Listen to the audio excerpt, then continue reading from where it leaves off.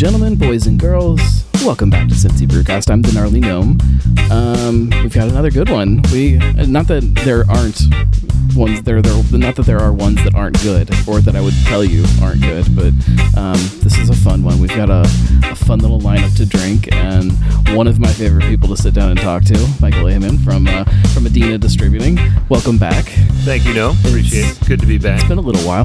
I always, as soon as I start every single show with somebody, I want to know when the last time they were on, and yet I never look beforehand, and so now I don't know when the last episode was. Was it? I think it was on the phone for the pandemic. Yes, right at the beginning, so around like March or April, somewhere around there, maybe.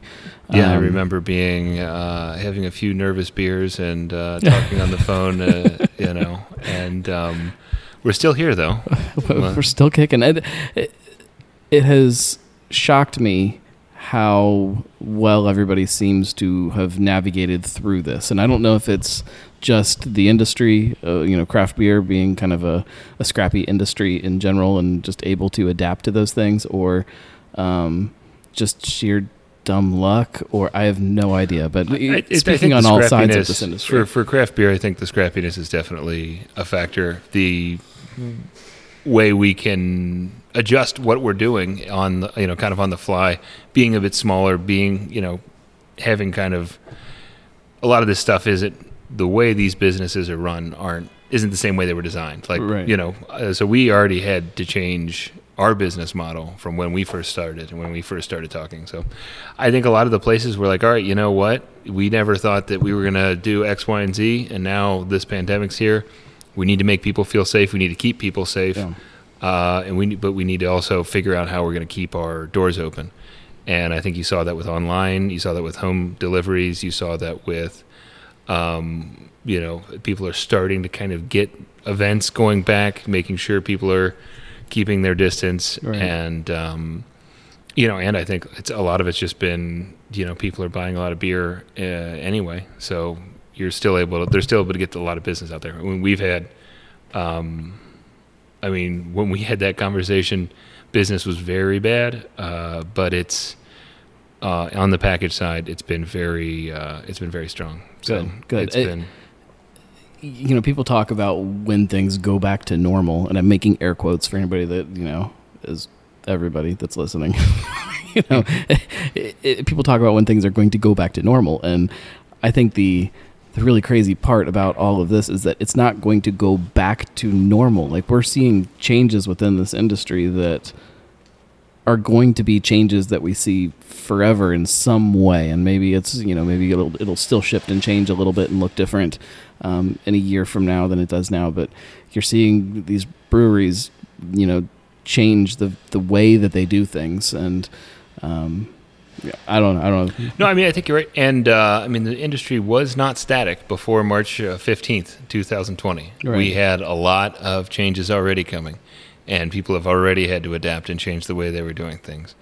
So I think that the pandemic has kind of, in some ways, staved off, some of those market headwinds that perhaps people were facing, but I think it's also exacerbated them as well. So it'll be interesting to see how that plays out. We should drink a beer. Definitely. Because it's, beer podcast. From the beer fridge. That's what we do. Out here. I was actually going to get a fancy one, but I forgot it. So I got this wooden cask one. What do we want to start out with? That's up to you. I can tell you that one right there is going to start a conversation. Let's start this conversation. We can come back to the pandemic conversation. So this is Wooden Cask's Pumpkin. One of... I would say I would put it in the top 3 pumpkin beers for me in the city. Who are the other two? I'm a huge fan of the Taft's one this year, the Frisch's Pumpkin Pie. Oh yeah, straight up pumpkin beer. Like, there's no kind of clever. You don't have to play to the camera. People don't even know that it's there. I wasn't sure if it was. No. I was like, let's face this towards the camera that apparently is not running. No, it's running. Oh. So eventually you will start seeing little tiny clips of this show pop up on YouTube as part of this big push into video that I am doing. But you probably will never see full episodes of this on there, except from like rare, like, special occasions. Okay, that's good. So if I why it's there. I adjust myself or something like that, no. Yeah. Fantastic. So Taft's, Wooden Cask, and then I'm a huge fan of Swine City's also. I think that is one of the things that Swine City does really, really well is their pumpkin beers, and they roll out all kinds of fun variants of it and stuff all season long and well into the tail end of fall, and they just keep going with it. And I kind of like that. I kind of like owning the pumpkin thing and really leaning into it. Yeah. So those are probably my top three, I think. And then in an hour, I'll think of another one. Like, oh, shit. This was really fun when he started brewing this, like 2 years ago. It was we had a draft in 2018, I think. And then they packaged it last year. And I don't know if they had done it before then. But, it's a phenomenal beer. I really like that it's not overpowering with the spices. It is a spice-forward pumpkin beer. So good. Yeah, so this is Wooden Cask Pumpkin Ale. What is nice about it is, I mean, it is a lower ABV. It does have the cinnamon, the spice, and that kind of stuff. There's not really a lot of gourd flavor, which I do like in some beers, but I mean, it's not a syrupy sweet beer at all. I guess it is easier, as is often the case with Wooden Cask, easier to say what isn't in it. You know, it's a very simple, straightforward, clean it's pumpkin spice beer. To me, it's kind of like a malty amber-ish kind of beer, just with some spices thrown in. So even if, and I'm not encouraging people to do this, but if you buy a whole bunch of it right now and you stash it in the back of your fridge, it's not. I mean, it will change how it tastes in months. But if you find one in there, it doesn't get bad. It just changes what it is. I would recommend drinking this. I mean, the way the spices are balanced. I would not like to let a cinnamon beer sit for too long. I'm not encouraging people to do this. And I mean, it is brewed with some pumpkin, so you are going to have that can kind of fall out. I would recommend drinking fresh, but you're right. I mean, it's not going to be. You're not going to have hops falling out of it. It's not going to go stale or something like that. It is a pretty robust beer with its malt character. It and most of the pumpkin beers that I tend to like is perfect with food. So if you're still drinking pumpkin beer in November for Thanksgiving, it's perfect for Thanksgiving dinner to me. It's just such a good beer. I love this beer so much. You'll have to stock up if you want to drink it in Thanksgiving. Unfortunately, we're out. We have. You can go back. The only place you're going to find it is in that little sample section that we went back to. Yeah, it's completely gone. I was surprised at a few things like that like when we were doing the Oktoberfest stuff a few weeks back, I realized I was really low on Saunders Oktoberfest. So like, that's fine. I'll just grab some at the big beer store by my house. And I walked in and I'm looking. I'm like, oh my God, there's none here. And I went and asked, Ferd, and I'm like, Ferd, where's Saunders Oktoberfest? And he's like, I think there's 1 6-pack left. And he walks, he's like, nope, it's gone. Yeah. What? Like, it's we're not even close to the end of September and it's gone. Yeah, I mean, but our account. I had account tell me that they're not taking any more pumpkin beer. Yeah, they're not going to. We're not going to take any more. We got all we want, and so I mean, not that it mattered to me because we're out of ours. So. That brings up the topic that I want to dig into, and that's this idea of seasonal creep and what it means and why it exists, if it exists. There's lots of very vocal people online on the web that as soon as the first pumpkin beer hits a shelf or the first Oktoberfest or Christmas beer, it seems to only be this time of year. Nobody cares if a Pilsner is on in January, but for some reason these styles people throw a shit fit about. And they talk, it's earlier and earlier every year. Before we're going to be drinking pumpkin in May. And first off, do you think it is a thing? Do you think that we're seeing these earlier and earlier every year? No, we're not. At least, I mean, depends on what timeline. I guess that in the 17th century they were made at the during the pumpkin harvest. So that would be, yes, we are seeing them earlier than the 17th century. On the other hand, I don't know if. I can only go back as far as I've been in the industry. I was a merchandiser at Ohio Valley which What year are we talking here? 2012. Okay. That was my first year. We launched the I think Sam Adams Harvest Pumpkin and Post Road Pumpkin on July 15th.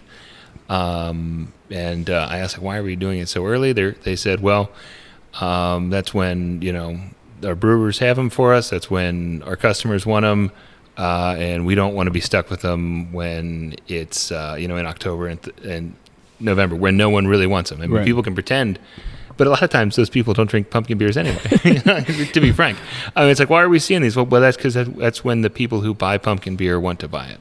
I mean, there's no conspiracy. It's just everyone's doing it because that's when everyone's buying it. And I think actually this year they came out, a lot of the bigger brewers, I think, came out a little bit later, and I don't know why. There was some speculation that they thought that for some reason it was going to be better to release them a little bit later. We're small, we're easy. I talked to Karen and Randy. I said, we're going to need this, we're going to need wooden cask pumpkin, before August. And it's like, all right. So they brewed it in the beginning of July, and they packaged it at the end of July, and we got it at the end of July, and it was in stores August 1st, I think, maybe. So I did a little bit of research on this, and by research, I use that term very, very loosely. So first, I just did some Googling and tried to figure out if anybody else has done research, so I could just piggyback on theirs. And I could find a couple things. There was a guy that wrote an article, and I should probably have made a note of what it was. It'll be in the show notes. Click on the show notes, and I'll put a link to his research on it. And he used Google search and used that as a way to analyze when people were looking for these seasonal things. So when they were searching for pumpkin beers and when they were searching for Oktoberfest. Oh, wow. And it did, so the peak pumpkin interest was in 2013. I believe that. It was a build-up before that, and then kind of a steady downturn after that. There was increased searches every year on almost every seasonal except pumpkin. Pumpkin stayed almost exactly the same.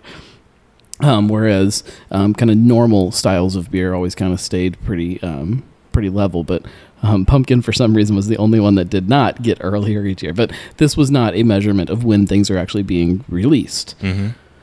So I tried to think of a way I could just kind of look and see if we were seeing any of that around here. And I just picked a beer that I knew had been released a bunch in packaging over the last couple of years, and just pulled up my notes on it. And so I just chose Oktoberfest from Taft's. Okay. Because I knew it's been in packaging every year that it's been out, and it has been released on almost the exact same day every single year. It has not shifted at all. And that's Oktoberfest versus pumpkin, but I think they both kind of fall into the same conversation. So I don't think it's a real thing that they're being released earlier, ever. I think they've just always kind of been released mid to late July, and that's, it gives them about 3 months to get off of shelves when people just stop drinking them. I think it's just really, really simple math to me. If you've got Oktoberfest left over in October. In October, people aren't going to want it. Which is after... And I don't even think Oktoberfest is as bad as pumpkin. Pumpkin, very clearly, if it is after Halloween, people won't touch it. Yep. They don't want it at all, and I don't understand why. Christmas beer, I think, is kind of the same way. Oh, if you hit, December 26th, all of a sudden, you don't want Christmas beer anymore. That's also true, or winter beer, by the way. People in January don't want to be reminded that it's still winter. Right, and I think that's part of what all this is about, is that an Oktoberfest or a pumpkin beer is maybe a little bit more enjoyable when you're at the end of summer and you're looking forward to the fall, versus when you're already in the fall and you are ready for that next season. You want to bring that next season in versus celebrate what's here. I don't know. I mean, there's a reason why Summer Shandy comes out like February 1st. It's because, all right, if it's 45 degrees out, everyone's wearing shorts and drinking Summer Shandy. Right. It's not it's more of an aspirational thing instead of having a this is perfect. It is Thanksgiving, and I am enjoying pumpkin pie and pumpkin ale, and right. It's just not how consumer behavior works. And I would love it if, everyone was using real pumpkins and waiting for the harvest. And then we all drank them like for 2 weeks and then stopped.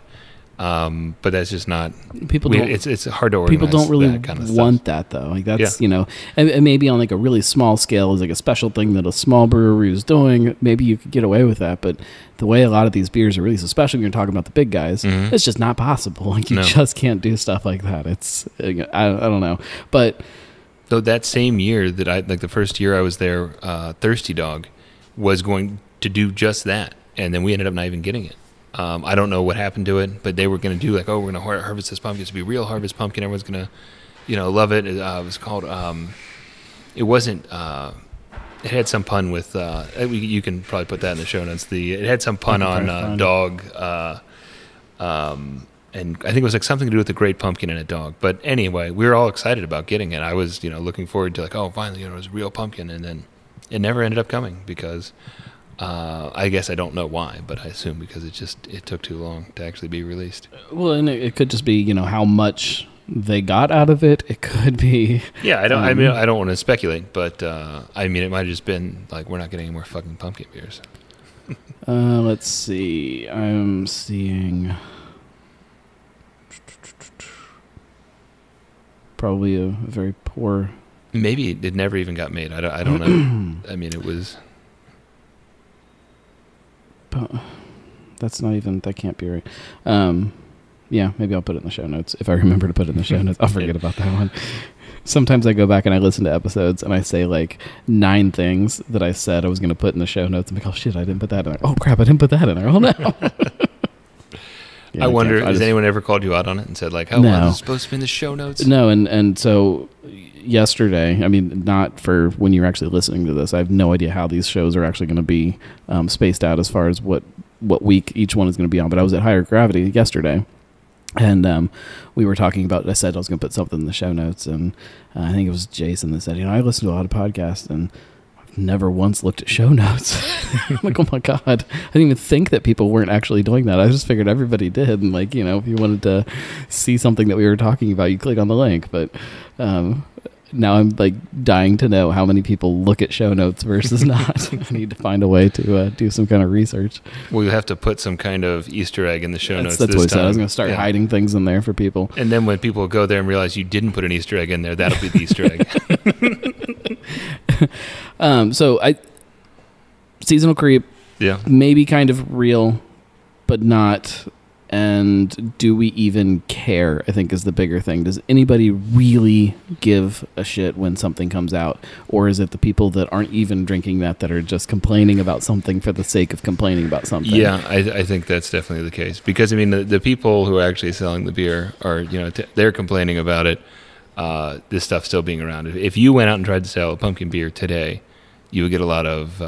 they look at you like you had 3 heads. I just don't like if you want. It's September, the mid-September right now. Whenever the show airs, in mid-September, if you tried to sell pumpkin beers, people are like, "We already got them. It's gone." If you only want to drink pumpkin beer in October, why can't you just go and buy it when you see it on the shelf and then stash it in the back of your fridge, and then when it's October, just pull it out and drink it, and then you don't have to go back. Like don't make me sit on the inventory. You can get that. You can hold on to that. You can tie your money up in pumpkin beer for a month and a half, and then you can enjoy it at your leisure. Like no one's forcing them down your throats. Probably an easier way to do it because then you don't have to stress out about trying to find the pumpkin beer you want. You get it when it's there, and then it's just sitting in your fridge for you. Yeah, I actually tried to find Eyinger Oktoberfest this year, and I could not because it was already gone. I think I don't know if it even came out this year. I don't know if I saw it. It had to have come out. It just maybe not.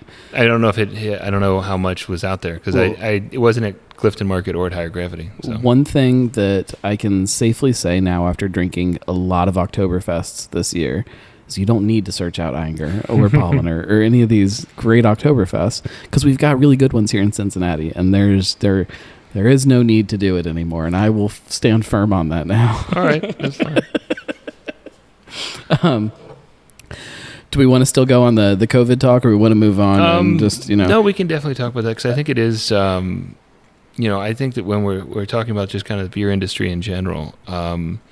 I think that we're talking about just breweries, but the big thing draft beer sales of craft beer are very important to the craft beer industry, not just in the breweries and the tap rooms themselves, which obviously it's, a lifeblood for a lot of breweries.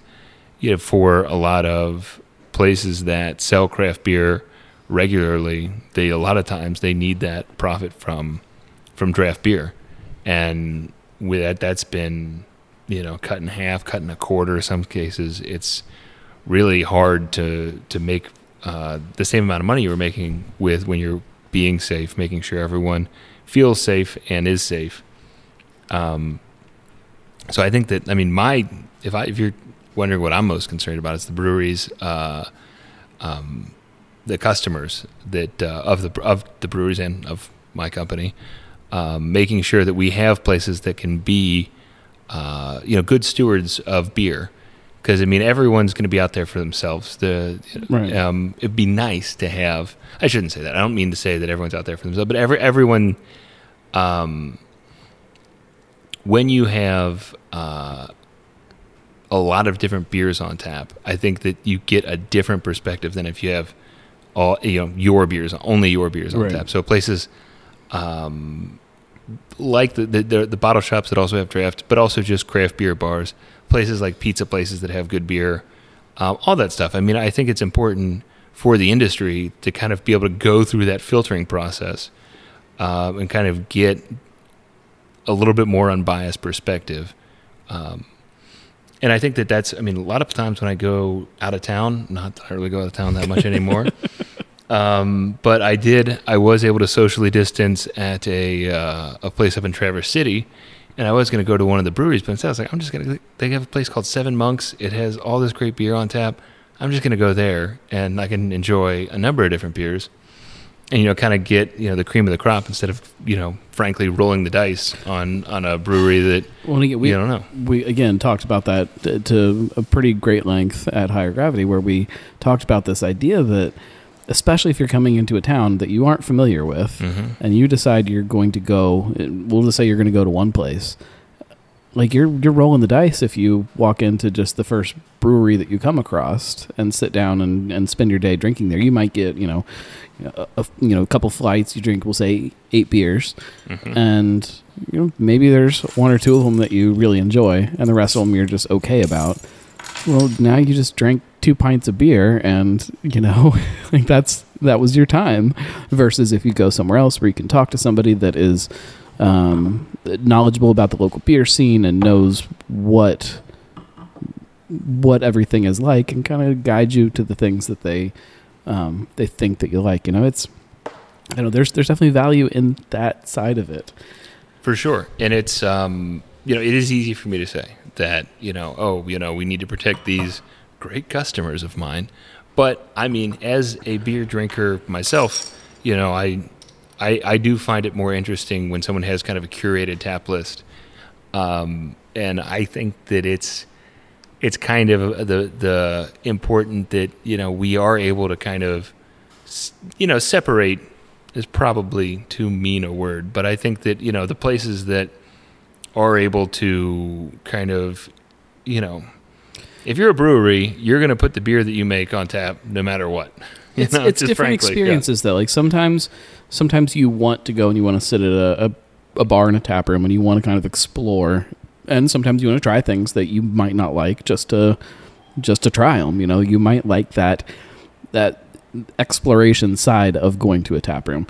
Sometimes though, you don't want to waste the beer that you're drinking on a beer that you might not like. You want somebody to help you get the one that is the one that you want. So there's just very different experiences. I worry about bar culture right now is where I kind of am falling on all this. I'm a huge bar fan. I love bars. I love that act of sitting at a bar and talking to people and talking socializing. To strangers. Yeah, I think is definitely taking a big hit right now, and hopefully we'll have a space to do that when it's a little bit more healthy to do that. Well, especially you can still do it now. A night like tonight, it's a Thursday night. The Bengals are playing the Browns tonight. I'm going to go home and I'm going to sit on the couch and watch it. And that kind of sucks. Like that's, I miss being able to just go to a bar and sit at a bar and eat a bunch of wings and, be sad with the people around me if we lose. Like, I miss that sense of community, and it's just different now. And I think that watching a game, there are at least as many memories I have watching a game in a bar than I do actually going to the stadium. And I go, often enough to games, not recently, but it is. I can just think of, I remember when we beat Iowa in overtime. I remember what bar I was in to go to the Rose Bowl. I remember what bar I was in when when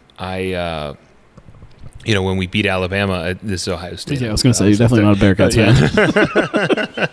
fan. So when I just remember that, and I remember, but I also, the sad memories too. I remember storming out of Zaftig when we lost for the second time in 10 years to the Steelers in the playoffs.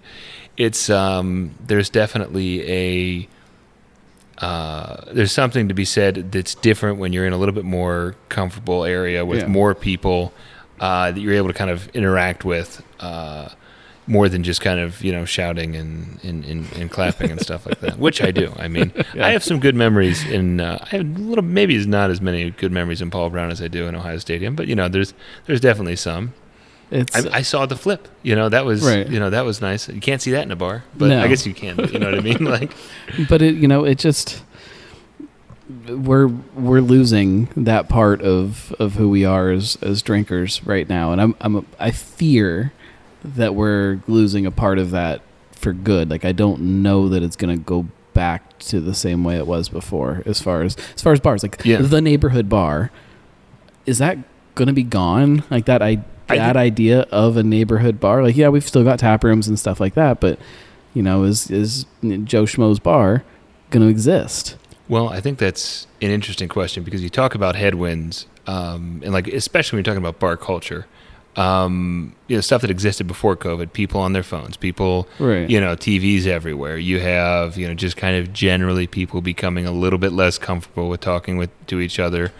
And now you have this whole, COVID thing happening. So in addition to the obvious business threat that this represents, I think there is also that kind of okay, we're going to go, we'll stay in our little pod and our bubble. Yeah. And maybe the spacing, people kind of get used to that. But I think honestly, it might be the opposite way. Yeah, to me, finally get to go back. Yeah, I'm thinking just right now. I'm not I'm not a humongous.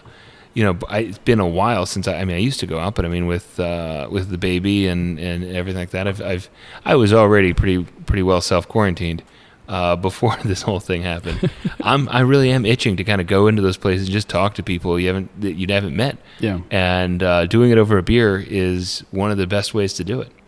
Well, it gives you that common thing, and sports is very similar to that too, where you go and you sit down, and if there's a game on, you automatically have that thing to start talking about. Or if you're both drinking a beer, there's always something to talk about. Oh, what are you drinking? And that's, I don't know. I definitely think it's going to be different for my kids when they are of bar age. I just don't know what that is going to look like, but it scares me to think about. Just because because I love it so much. Yeah. What are we drinking now? What's this next one? Let's talk about this is Red Rum. This is a Halloween themed beer. It is a rum barrel aged red ale. We just got this in recently, so not that much farther, not that far away from Halloween. We probably have maybe about a quarter of what we had picked up left. We might get some more. I'm not sure, but it's from Wooden Cask. It's it's one of their barrel aged beers. It's not like a monster. I think it's 9.4 is what it ended up at. Maybe a bit less. It's a little bit sweeter. It's the rum definitely gives it a different character than you would. You're not getting any oak. You're not getting any vanilla. It's you can tell me what it's like. You get that sweet kind of molasses kind of thing going on in the back of it. It's just really well kind of rounded booziness, if that makes sense. I think that there was almost a, I don't want to call it a trend, but there was a thing a couple years back where we saw a lot of rum barrel aged beers, and then everybody kind of shied away from it because they were terrified of the barrels. And so you don't see a lot of them anymore. And Randy is one of those people locally that has stuck with it and is cranking out this. He's made this beer a few times. And this is the first time we've got it, and it's the first time I think it's been in bottles. I think it's the first time in bottles, but I love the beer. I love his barrel-aged stuff. I think is just among the best in the city. It is so unique, and I hate calling it balanced because I think it doesn't really tell you about it, but it lets the barrel shine, but still lets the beer have its character too. I think sometimes people lean too heavy in the barrel character and trying to emphasize that, and he does not do that. He makes a really drinkable beer in a barrel. Yes, definitely. And it's hard to get him to do goofy stuff, I'll tell you that, but he has. We actually got some really, really cool stuff coming out. The last time we sat down there and talked to him, I believe he called it his year of doing shit. Yeah, definitely. Yeah, where he was just going to try whatever. And little did he know it that was going to mean. I know we got about 2 or 3 really cool stuff that they have coming up before the end of the year. That I don't know if I'm allowed to say. Well, they'll be out soon enough. They'll be coming out. Actually, I mean, there'll be a lot of good stuff coming up. I think I can tell you they're barrel aging a winter beer, so that'll be neat. I forget. This is why I shouldn't, because I can't remember it all off the top of my head. But they also have a. Got anything in my notes here that I haven't seen it. I haven't seen it in the TTB yet, so I don't even know if there's. I've seen the labels themselves, but I don't know if I haven't seen it. I haven't seen anyone post it yet. But they got some really neat stuff. They've gotten. There was one kind of barrel that I really wanted them to get, and they got it, and that beer is going to be phenomenal. Well, I'm still sitting on some of the tequila barrel Goza. I've just got it sitting in my fridge. I haven't drank it yet because I'm waiting for that night. No one complained about that one coming out too early. The only thing that I see that I have not seen yet is Kentucky Tweed, the bourbon barrel aged English mild. That is also coming out. Yeah, I haven't seen that one. That might be coming out very soon. Actually, I think we should be getting that very, very soon. There's a couple other stuff that's going to be neat. That's the only things that I've seen. I won't. We spent. If anyone hasn't listened to the Wooden Cask episode where we talked about all the stuff they're going to do and how Randy's experience with the barrel aging, I think that's definitely something someone should check out. Yeah, we'll put a link to the episode in the show notes. If I remember.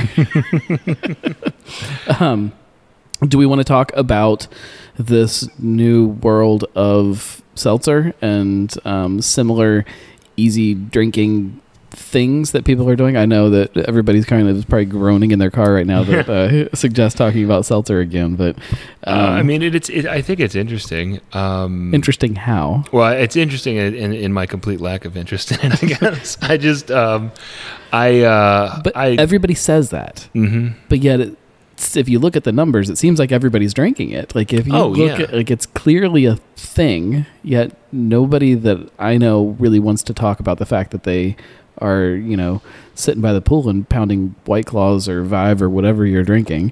I mean, I really don't drink a lot of it at all. Part of it's because most of what I drink is just what we carry, and we don't carry a seltzer outside of this one I got right here that we'll try later. But I mean, we looked in. I mean, like 2 years when we first started, we were like, well, we should see if there's like a craft seltzer out there, and just there really isn't. For us, the interest in getting a brewery seltzer was not very high on our list. It didn't seem to me to be something that we would really have a competitive advantage with. What do you think it says about the industry, the fact that seltzer has become so popular? Well, I mean, it's not happening seltzer is incredibly popular outside of the craft beer segment. I mean, it's everywhere. So, I mean, it's eating into everyone's stuff.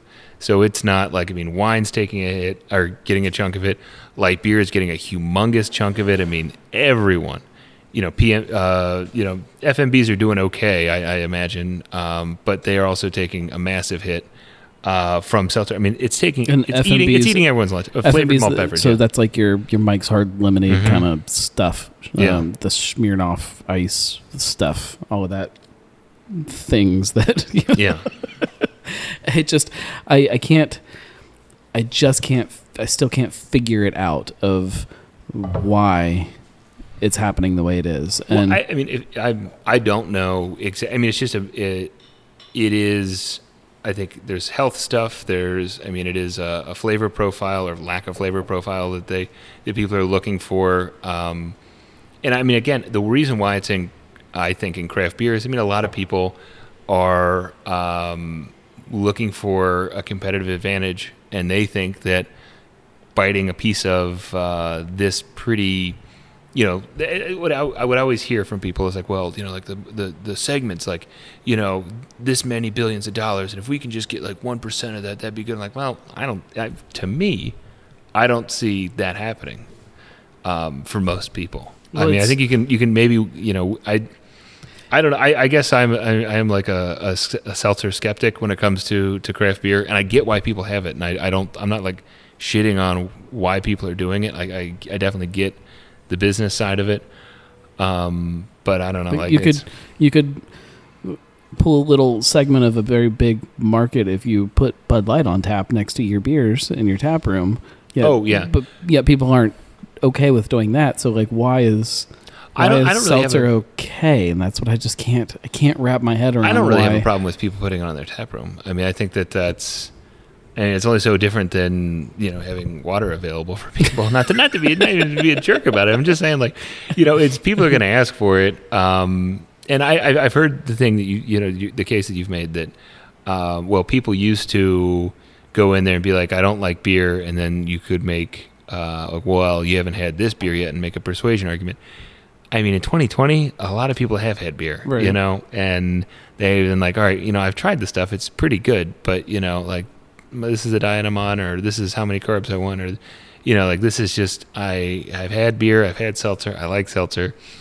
And look, I think it's kind of silly in one way, you know, to kind of have have a tap room, which is supposed to be this beer mecca, be a, you know, kind of cater to, well, okay, if you're just going to come here and hang out, as long as you're here and spending money, we don't care if you buy our beer or you buy someone else's seltzer or you buy the seltzer we made. But it's just kind of the reality. You know, there's a reason why everyone's, not. I mean, how many people don't have wine, liquor, and seltzer at their tap room? Right. Very few. You don't think it says something else about the bigger state of where craft beer is headed, though? I mean, you look online and you see all these people drinking these, you know, fruited slushy this or, you know, smoothie that and candy this and cereal that. We sell some of those, yeah. And it's strange to see that happening as much as it is to me. And then you wrap seltzer into that, and I'll even throw some of the sour beers that are out there that I love. I'll throw some of that into that too. It's all this different.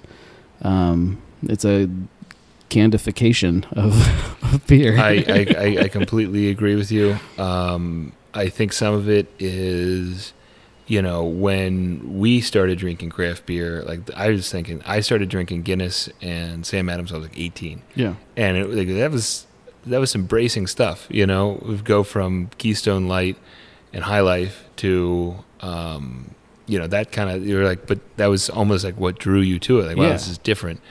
And, you know, so we kind of, and those are very still classic styles. I think now, I mean, people can go from Bud Light to, you know, Milkshake IPA could be their introductory beer. And that can kind of be, that makes their palate, like, I'm coming with this because there's sweetness. And I'll tell you this too, even the people who have had everything, there's just, if you see a beer that just says IPA on it from a brewery you've never heard of before, maybe you're, you know, you're gonna your eyes are gonna glaze over when the shelves are full of those. So like, oh well, hey, this is actually looks like a cereal that I used to have. Like that, it catches your eye, and it's you know, it's funny, but you know, and I think also the fact is that some of these beers sound crazy and sound ridiculous. At least when it comes like with Untitled Art, we get some of the crazy fucking beers in. And then when I actually try them, I'm like, oh, well, actually, I see what they're doing with this. Right.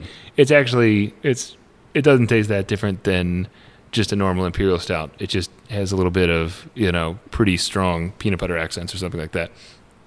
And it's, it even as kind of a beer curmudgeon as I am, I'm like, all right, I get why if I like things a little bit sweeter, how this could be just absolute crack, But that's very different than the stuff that I'm talking about. Okay, yeah. I mean, you're right. I'm saying that there's still degrees, and there definitely are. And like, I don't have a problem with somebody putting cereal in a beer, or I don't even give two shits if somebody wants to do a glitter beer. Like, I think that's kind of. I think the glitter beer kind of freaks me out. I think it's at the end of the day, this should still be fun, and we should still have fun with all of what this is. But I can't seem to get a good picture of why it's happening and the amount that it is and why people have flocked to it so hard versus, people were cranking out really great beers for a long time and craft beer just kind of chugged along slowly, and yet you can release Lucky Charm IPA and people line up around the block to get their hands on it, and that's strange to me. Well, it's still, it's a segment of a segment. I think you're talking about even these boring IPAs we're talking about still dominate the craft beer market. I mean, you're not Truth sells probably more than every cereal beer ever made. Sure. But if they made as much cereal beer as they did Truth, would it sell as much? I don't know. I don't know. That's the thing. That's the other thing. Is like these crazy assholes are never going to brew the Lucky Charms beer twice, so I got to get it now. Right. So it's definitely like the fear of missing out is definitely a big driver. And again, you're talking about this is a segment that that we do cater to occasionally, but I mean it's something that it's not a. I mean, if you're talking about the wider craft beer world, I mean, I think that it's definitely. It stands out for sure, but I mean, like a Skittle beer is just not.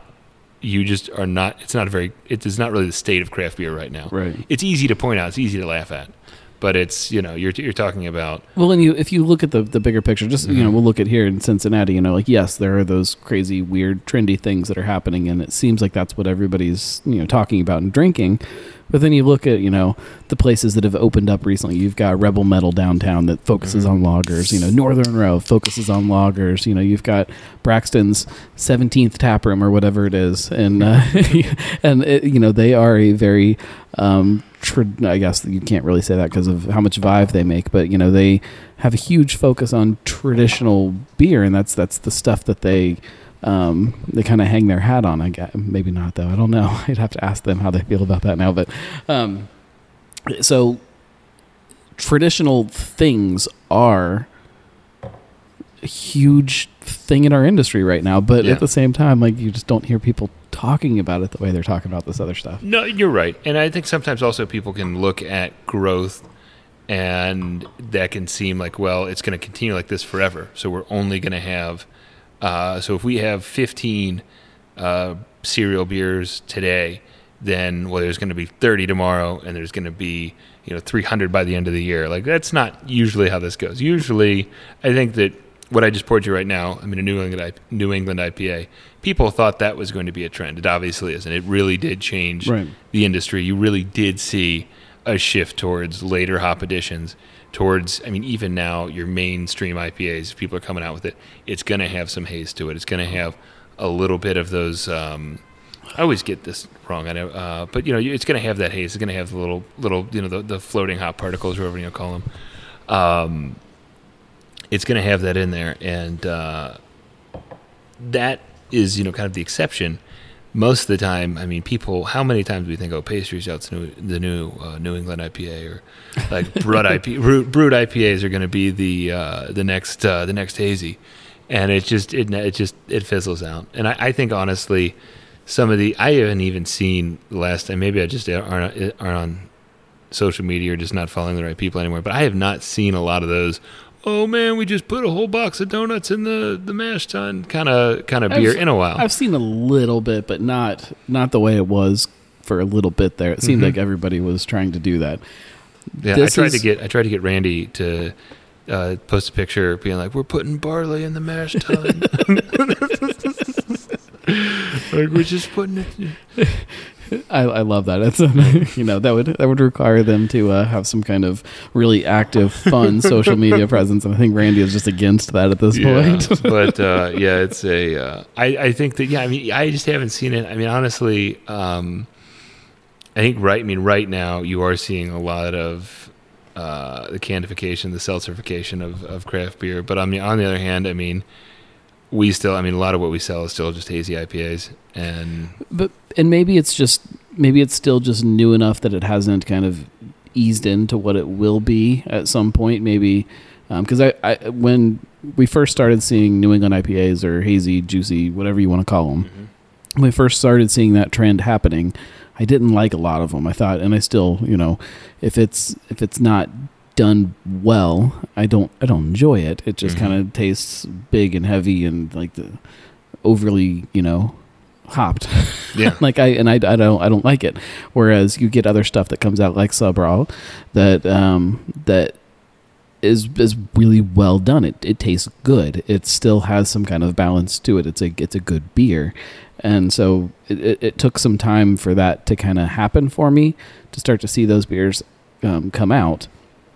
Whereas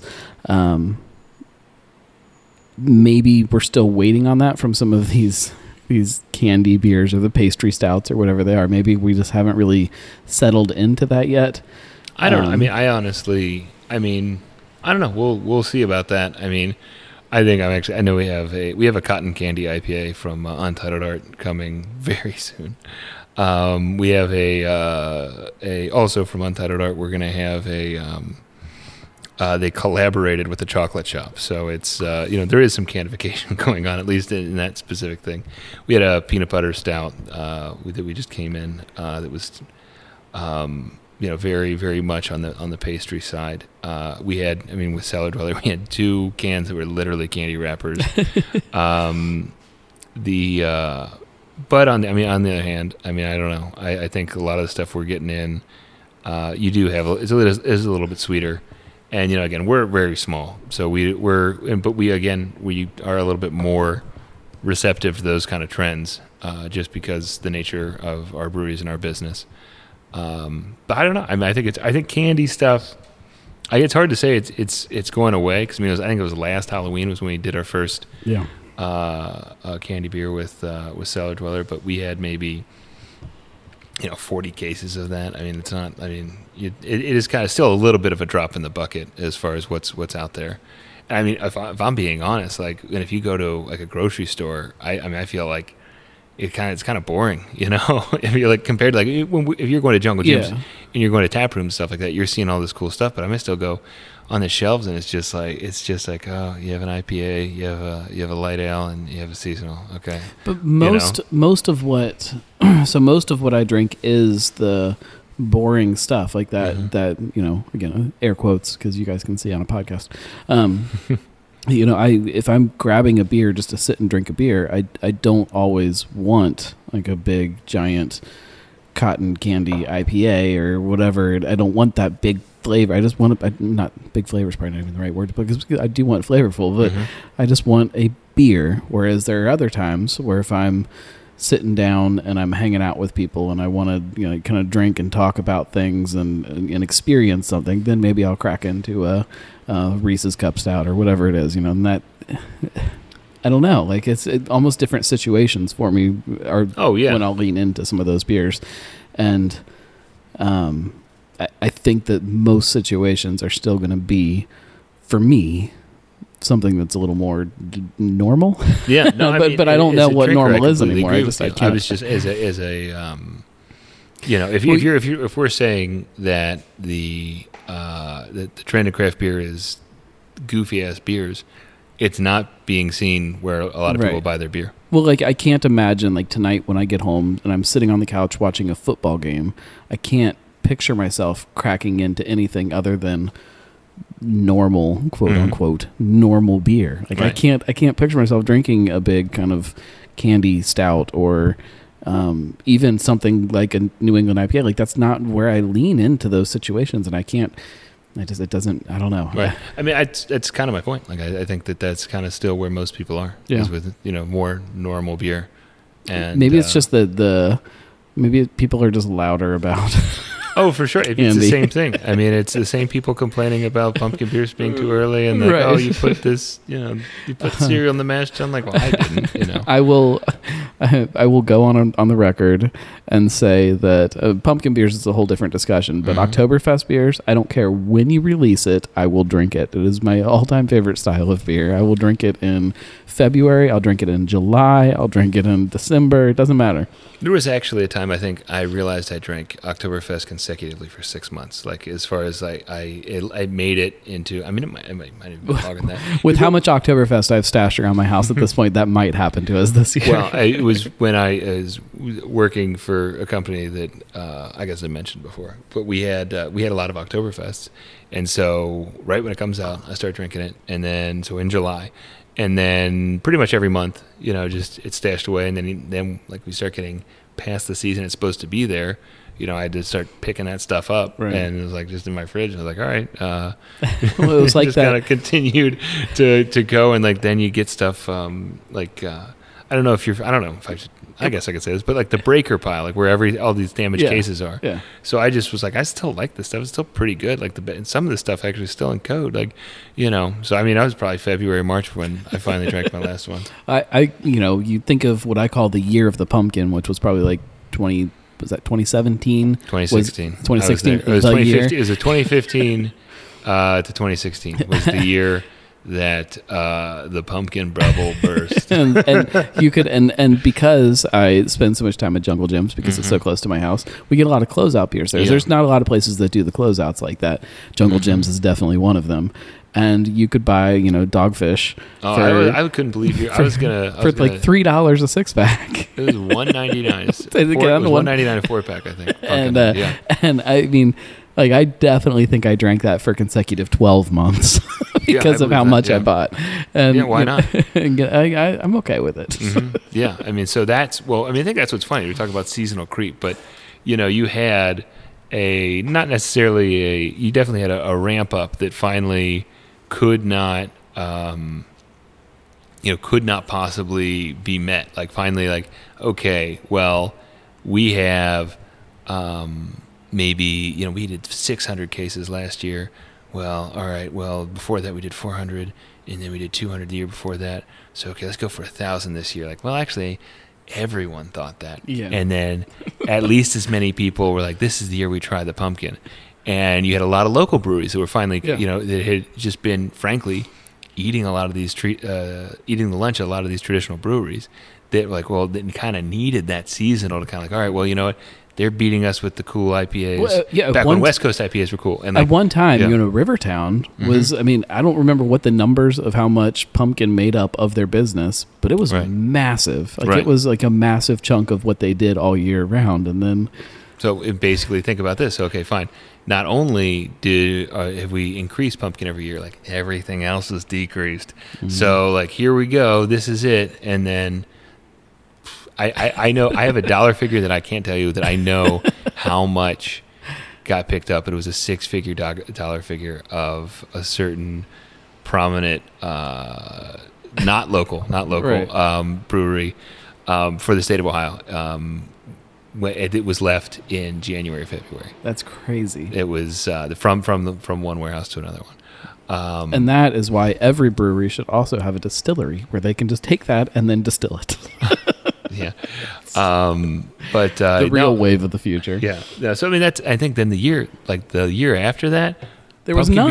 There was none because no one ever was too scared. There was no pumpkin beers. So what's funny is, I mean, like I think we've kind of defended pumpkin beer drinkers, but I'll make fun of them a little bit. I feel like they're a little isolated from the rest of the craft beer world. In some cases, I mean, you said you like it, but a lot of times it's like that's like the only, especially like back then, like that was like the craft beer that like people would be like, all right, I'll drink, like, I'll get my pumpkin beer every year. And so it must have been funny for those people who are just like, oh, what happened to all these pumpkin beers? There were so many last year, now there's none. I mean, the like actual sales in pumpkin didn't really go down that much the next year, but like none of them were out. Right. And it kind of has been creeping back up. I mean, this year's actually been pretty good for, our pumpkin with Wooden Cask. We ordered the same amount that we sold all last year for the initial order, ripped through that and then I gave them an insane number for a second batch, and we got a good amount of it, and that's all gone too. So, well, I haven't seen people shitting on pumpkin beer online as I think they used to. right. I think it used to be as soon as you started seeing them, there would be those people who would pop up, oh, I hate pumpkin beer. That's not beer. And like, I don't see that anymore. Now it's just, people saying it's too early. It's basically now it's like a fucking traditional beer at this point. I mean, literally it is. That's by the actually, way. But that's because it's sitting on the shelf It next to actually is a a traditional Skittle IPA. Well, that's what people also don't really like. It's funny, like, 'cause we talk about traditional beer, but like, corn lagers are, traditional. Even though we make fun of, a certain very prominent, formerly domestic beer, for using that. Well, we make fun of a lot of those big companies for the things they do, and then we try to do it and call it craft. I mean, how many small craft breweries are cranking out American light lagers now because people want to drink them? Like, we talk about tonight during Bengals game. You want to drink something light and easy to drink because you're going to need to drink a lot. Yeah. What a game that was, listener. Yes. Oh yeah. It's a how shame that to see how that Ohio outcome team was. go 0-2, but we need to drink another one because let's we are. do it. Okay, we got two things. Let's segue. We talked about seltzer. Yeah, let's give it a try. Because actually, this one's getting a little warm, so we don't want this to be too warm. I don't know much about seltzer, but I think I know. It does not look like seltzer. I can tell you that. That's exactly right. So this is a $14.99 6-pack. So I'm a big fan of a new podcast called Shift Beers. Right. And Josh, I don't know if we're supposed to say where he works, but it's March 1st.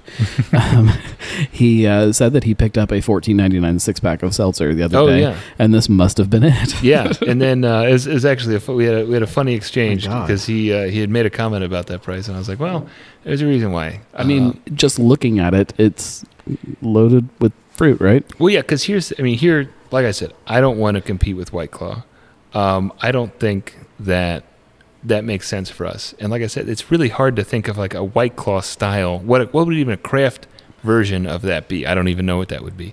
Because frankly, you're not going to beat the manufacturing capacity of White Claw. And it's just they have a more sophisticated process to make White Claw like White Claw. When we were originally looking around, and we talked to people who did not decide to make a seltzer because they felt that they couldn't really compete with the sophistication of the big guys. Right. Like it's too tough to make. You can't make something that clean on a craft beer system. Right. It's smaller than However, I'm not a brewer, so I'm only just repeating what more knowledgeable people have said. But so that we kind of gave up on that. But Untitled Art is one of our best breweries. They come from Waunakee, Wisconsin. It's a partnership between Funk Factory and Octopi. Octopi is a contract brewer, and Funk Factory is a very well-regarded sour brewery. They do a lot of collaborations. They've done a couple with Listerman. I think that's the only Ohio. They did one with Jack Hughes a long time ago. And they make a lot of fantastic beer. Among them, very over-fruited sours. On the contract side, Urban Artifact has been pretty open to say that is where all of their contract stuff is being brewed. And that was the only place that they could find in the country that was contract brewing that they trusted to make their stuff and that would do it the way that they wanted it done. So that should say something about what they're doing. An internationally renowned brewery that happens to do a lot of contract work, and then this is their kind of quote unquote side project. But it's a pretty well regarded side project as well. So this is something that we've really been very lucky to get. It was one of the first really big breweries that we got, and so anyway. All that to say, I picked up maybe like 20. I mean, they told me, "Oh, we got a seltzer." I'm like, "All right, okay, we'll give it a shot." And how would you describe that? What you're drinking right now? How would I describe it? Looking at it or tasting it? Because it's two very different experiences for me. Let's start with just visually. It looks like a heavily fruited sour wood. Like it's like it is like fruit juice in the glass. Yeah. It looks like a glass of some kind of juice. So it's kind of like a dark reddish. I mean, it kind of looks a little kind of orangish, brown, brownish, rounded, red something. I mean, it looks like somebody took and squeezed some kind of. It looks like a V8 into there. Is what it looks like. Yeah, but you taste it and it's super light and refreshing and easy drinking. It's good. Mm-hmm. It's strange. It confuses me, but man, it tastes good. So I think that but it leans into like a real fruit flavor, which I think I don't know what seltzer drinkers want. I don't know if they like the artificialness of something like White Claw, where they taste it and it tastes like that familiar Skittles flavor that they're used to, like that fakeness. Is that what makes seltzer what? Well, like so much like people want. Michelob Ultra is probably the best analog to like White Claw, I would say. So this would be just like Untitled Art's beer is more flavorful, more expensive, more kind of you can look at the ratings on Untappd. You can look where what festivals they're getting invited to, where they are friggin', what's a festival? Yeah, but if you're looking at they're going to Copenhagen, they're going to doing stuff like before COVID. Mm-hmm. So this is just like that's an upgrade from Michelob Ultra. Like this is an upgrade from White Claw. You're not going to compete with them on price. It's not in a slim can. It's still only 116 calories, but it's not 100 calories. I don't know how many carbs are in it. It's not really not bad. It's probably not that bad. Yeah. But I mean, you don't have that's not on the can, so it's not something that you're going to be able to, get a bucket of. It's not something that you're going to be able to have. I don't see a lot of these cans. I live in Xavier. I don't see a lot, or near Xavier. I live in Norwood. I don't see a lot of those cans discarded in people's yards. So this is it's a little bit more of a grown up drink, I guess would be, but it still offers a lot of what people want, and I think frankly it's a great way for people who have been fairly seltzer skeptic. For Untitled Art drinkers, it's their seltzer. Yeah, to me it's not. It's a different category than the other kind of seltzer stuff that's out there. It's not White Claw. Yeah, it's not even in that category. I mean it definitely finishes a little bit lighter and a little bit cleaner than a beer would, but that first sip, it's all fruit. Mm-hmm. Yeah, it's not that far off from a lot of the fruited beers that you would get, but then it quickly changes. Yeah, and that's fun. Exactly right. And I think that's what's been neat. Honestly, like I said, I am a seltzer skeptic, at least as far as how it fits into my little world. But they definitely we ordered a shitload of this stuff now. A lot of it's gone. We have very little of that left too. It's good. I like a lot of seltzers, I find myself wanting to put like a over ice with like a really shot of rum or something in it too. Like it tastes like it's like the start of a cocktail to me. It doesn't taste like it's doesn't taste like it's done to me, I guess. I want to do some more to it. Like I want to. I see what you mean. It just, especially with seltzers broadly, I think that it is people always, for a while, I mean, White Claw's been around for a long time. And a lot of times... I think 2013 or something was when it was I heard it was like 2000. I mean, like, it wasn't in Ohio. But I heard it was like first developed like 2007 or 8. That's possible. And then like it finally like just... I saw it in Kroger sets. I think it was honestly 2015 was probably when it started coming around. Maybe 2000. I don't know. Maybe it could have been 2013. I think I will have like a pretty in-depth seltzer show of some kind coming in the near future. I think it's going to be on YouTube though. I think. Yeah, but all that to say is like I wish I brought people my were list of skeptical of it seltzers because that I've drank. This is why do I want the easiest cocktail to make in a can? Right. Well, I think that's also been some of my confusion with it. Like if you're a brewery that does sell liquor and things like that, like, and you've got a soda gun behind your bar and you've got vodka sitting right there, like why the hell are you making a seltzer? Like just if somebody orders it, be like, oh yeah, I can do that, and then there you go, your seltzer. But then this is something that's a little bit different. I don't know. we live in a weird world is all I can say. Yeah, that's definitely the case. I mean, yeah, I can't. I really feel like I might have been a little critical of. I have zero problem with anyone putting seltzer, making their own seltzer. Are you trying to backtrack right now? I'm not trying to backtrack. I think that. I mean, I'm not gonna fucking. If you want to fucking put it in a can and try and sell it to me, it's not gonna happen. But I mean, if you want to sell it in your own tap room, I think that's. I mean, that's if fine, it's. Yeah. I used to agree with that. At the same time, though, if you put me in a tap room right now, put me obviously with a driver, you put me a few beers in, I'm getting a little bit chatty, and you hand me a glass of like this Vive pumpkin spice seltzer or something like this, something that's just different that makes me want to try it. Like, hell yeah, I'll try it. Like I'm a drinker. Like I like to try things that are new and that are exciting and that are different than what other people are doing. And right, I don't care if that is a seltzer, but if you put me in that same tap room and say, "Hey, have you tried our lime seltzer?" I'm like, no, thanks. Like I'll try whatever that next beer is that I haven't tried. But something like this, or like a pumpkin spice, or whatever it is that these people are doing that are different. Like I'm okay with that. You can still be creative with a seltzer. Yeah, I think that's definitely the case, especially if you're able to get, the quality of fruit ingredients and the kind of if you're able to make stuff that is rated very highly on Untappd with when it's a fruit beer, I think you can probably do the same thing. Frankly, a little bit easier. To kind of to add that fruit to a little bit a simpler base. This smells great. Yeah, and they're also. It does have incredibly high ratings on that wonderful website.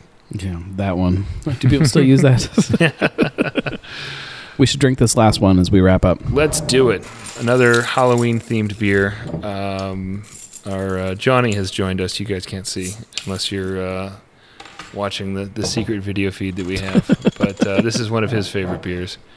And it's actually in a bottle, which is a tease, and we'll talk about that in a second. I think we might have teased that a little. Nope, that was the show we lost. So I did recently a show Down at Darkness with Eric, and we talked about a lot of stuff, and it was a really fun show. And then lost the show because I'm an idiot, and then had to try to recreate the excitement of that show the next day on the phone. And I think live we talked about this beer and it being in bottles a lot, and then the next day we didn't even mention it as far as So this is Mayan Sacrifice from Darkness Brewing. Not made with actual Mayans. Not made with actual Mayans. It is an imperial golden milk stout with caramel coffee, ancho and pasilla chili peppers, and Maverick chocolate. It is golden in color. It does taste like a stout. It is you get a little bit of sweetness from the milk sugar. You don't get any heat. There is a little bit of spice. And I think that, this is my first time opening one of these bottles, actually. I wonder what you guys think about the chili pepper in that. I think they just, bottled it straight off the fermenter. So it's the same stuff they put in the... Yeah, I don't get any heat at all off of it. It is big, rounded chocolate deliciousness, man. That is such a good beer. Such a good beer. Johnny still likes it. It is golden stouts, or however we're classifying these, I think is it was one of those beers that one of those styles that the first time I saw one, I was like, this is ridiculous. It's kind of a just a trendy thing that people are doing to be different, and I have completely changed my opinion on it in the last, I don't know, 2-ish years maybe. Yeah. After trying beers like this that kind of shift what people think something is when they look at it, and we've talked about it on the show with like Schwarzbier and things like that also, where it's a dark beer that is light and easy drinking, and I love this. This is actually our number one overall. The half barrels of this is our number one overall SKU. Period. Yeah, but I should say it's because we have it year round, and we pretty much don't really sell it anymore. It just, we can only get enough for the accounts that know about it. And it just, I mean, Jungle Jim's rips through like a half barrel of this a week, which is completely crazy when you think that it's like 8 or 9% alcohol. The weirdest beer possible, but not surprising for Jungle Jim. You talk about how it's, but I mean, like it's pretty good for any beer, honestly. It's also it's funny when you see places like that are, in Cincinnati terms, on the opposite end of the universe from where Darkness is. Yeah, and you walk into Darkness, and it's a very local oriented kind of tap room. Like, it's not big.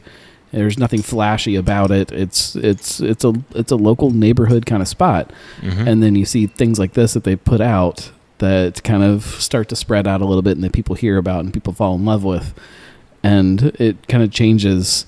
It's this whole other side of the brewery, I guess. Darkness is, I think, one of the most unique taproom experiences that you can have, at least as far as it relates to in Cincinnati. I mean, they really are it's almost like a dive brewery. I don't know if I've said that before, but it really is this neighborhood bar that happens to be a brewery.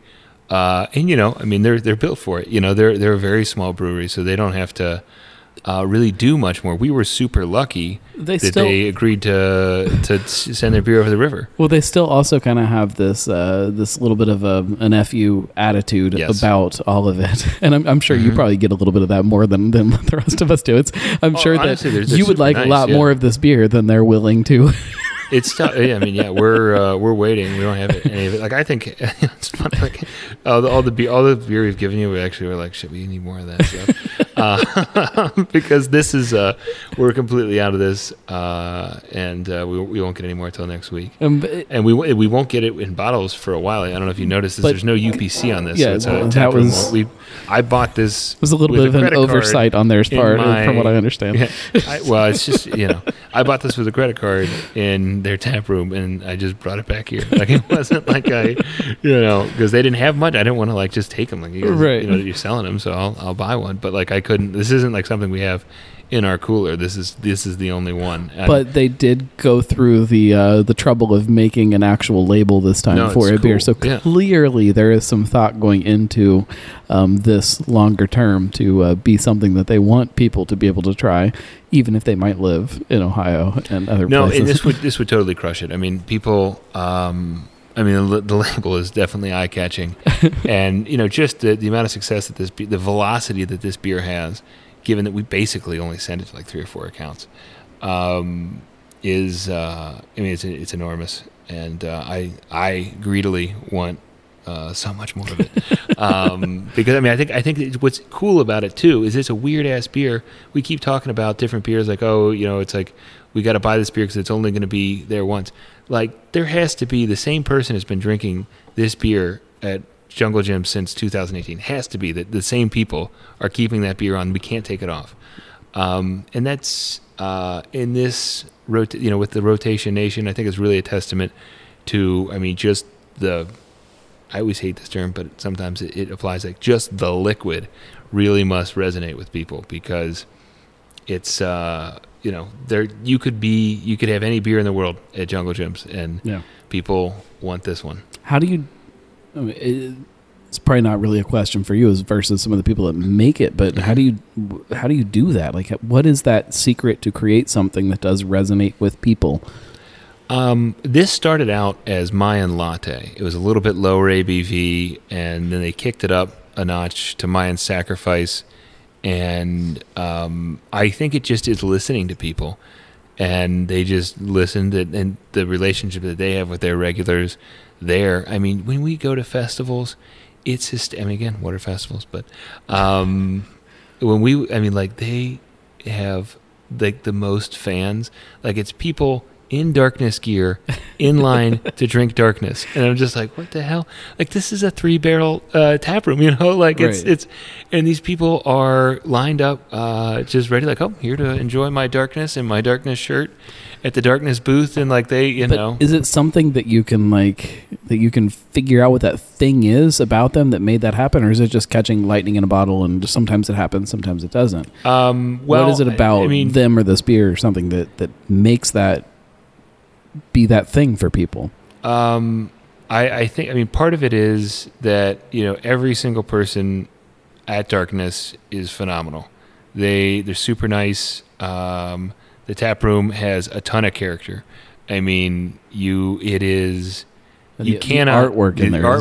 It's just artwork. They always have the weirdest movies playing too, which I love. Like, and just like sometimes it's just like really like inappropriate to have on, like just like in a tap room. It's just like people like getting like mauled by some weird alien. You're just like, what the hell? It's just it's really just kind of their like hangout.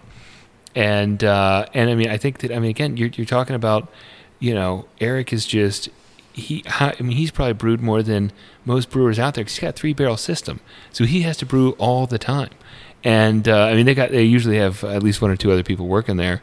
It's been a while since I've been there, so I can't remember who's there now. But it just has to do with they've been able to just dial that stuff in for their direct customers, and it just happens to be it's just kind of like one of those old stories where the beer in the tap room that everyone liked turned out to be really successful.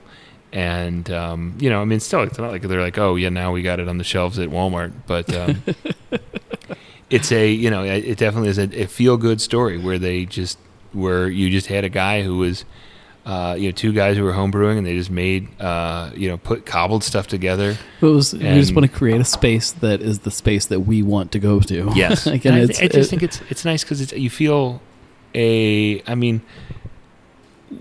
you can definitely go into tap rooms that have fantastic beer and pretty good design and pretty like have a good time, but you're kind of like, this kind of feels like I could be anywhere, like I could be, you could get like that a lot. You like, if you have to look at the glass, like, where am I? Okay.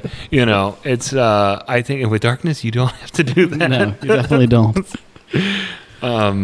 Well, yeah, I think, I'm glad we got to talk about those guys because it is tough because they don't have packaged beer. So I think that if you haven't had a Darkness beer, definitely do that. Get down there. That's the get down there and really like get a picture of who they are, and then you will be a fan for a very long time. And when you see it on tap somewhere, like it does make you excited that you saw it. Oh my God, that's cool! You guys have a Darkness tap, and then you'll drink it there. But Darkness is it's a very unique spot, and they have a big covered patio now. They have food now. It's a great place to hang out. And if you want to know more, go just get on the website, thegnarlygnome.com, and just search for Darkness, and there's all kinds of fun stuff on there. Or check the show notes. I'll put the link in there. Probably won't be in there. We're too far. There's too many links to remember at this point. I think all I remember is nothing. I don't remember anything I'm supposed to link in there. I have to listen back to the whole show now to make notes of all the things I was supposed to put in the show notes. What do you want people to know about Adina that you think they don't know? Oh, shoot. I meant to... we got a festival coming up with BC's. Oh, we're bringing where this is actually Flavortown Flavortown, yeah. So we're actually bringing some pretty cool breweries in for that. So that's gonna be pretty neat. I'm pretty excited to see how that's received. Reminds me, I'm supposed to make a phone call about that. We're supposed to have a discussion about some things. Oh yeah, yeah. A little far behind on my schedule of everything. There is a ton of fun stuff happening in the city, and you need to just get out and experience all of it and drink. Just get out and drink. It doesn't always have to be local beer. If you want to drink Untitled Art and you want to drink seltzer and it's okay. Like nobody's going to get upset about that. Just be gnarly and drink good. Cincy Brewcast, the voices, it's a craft.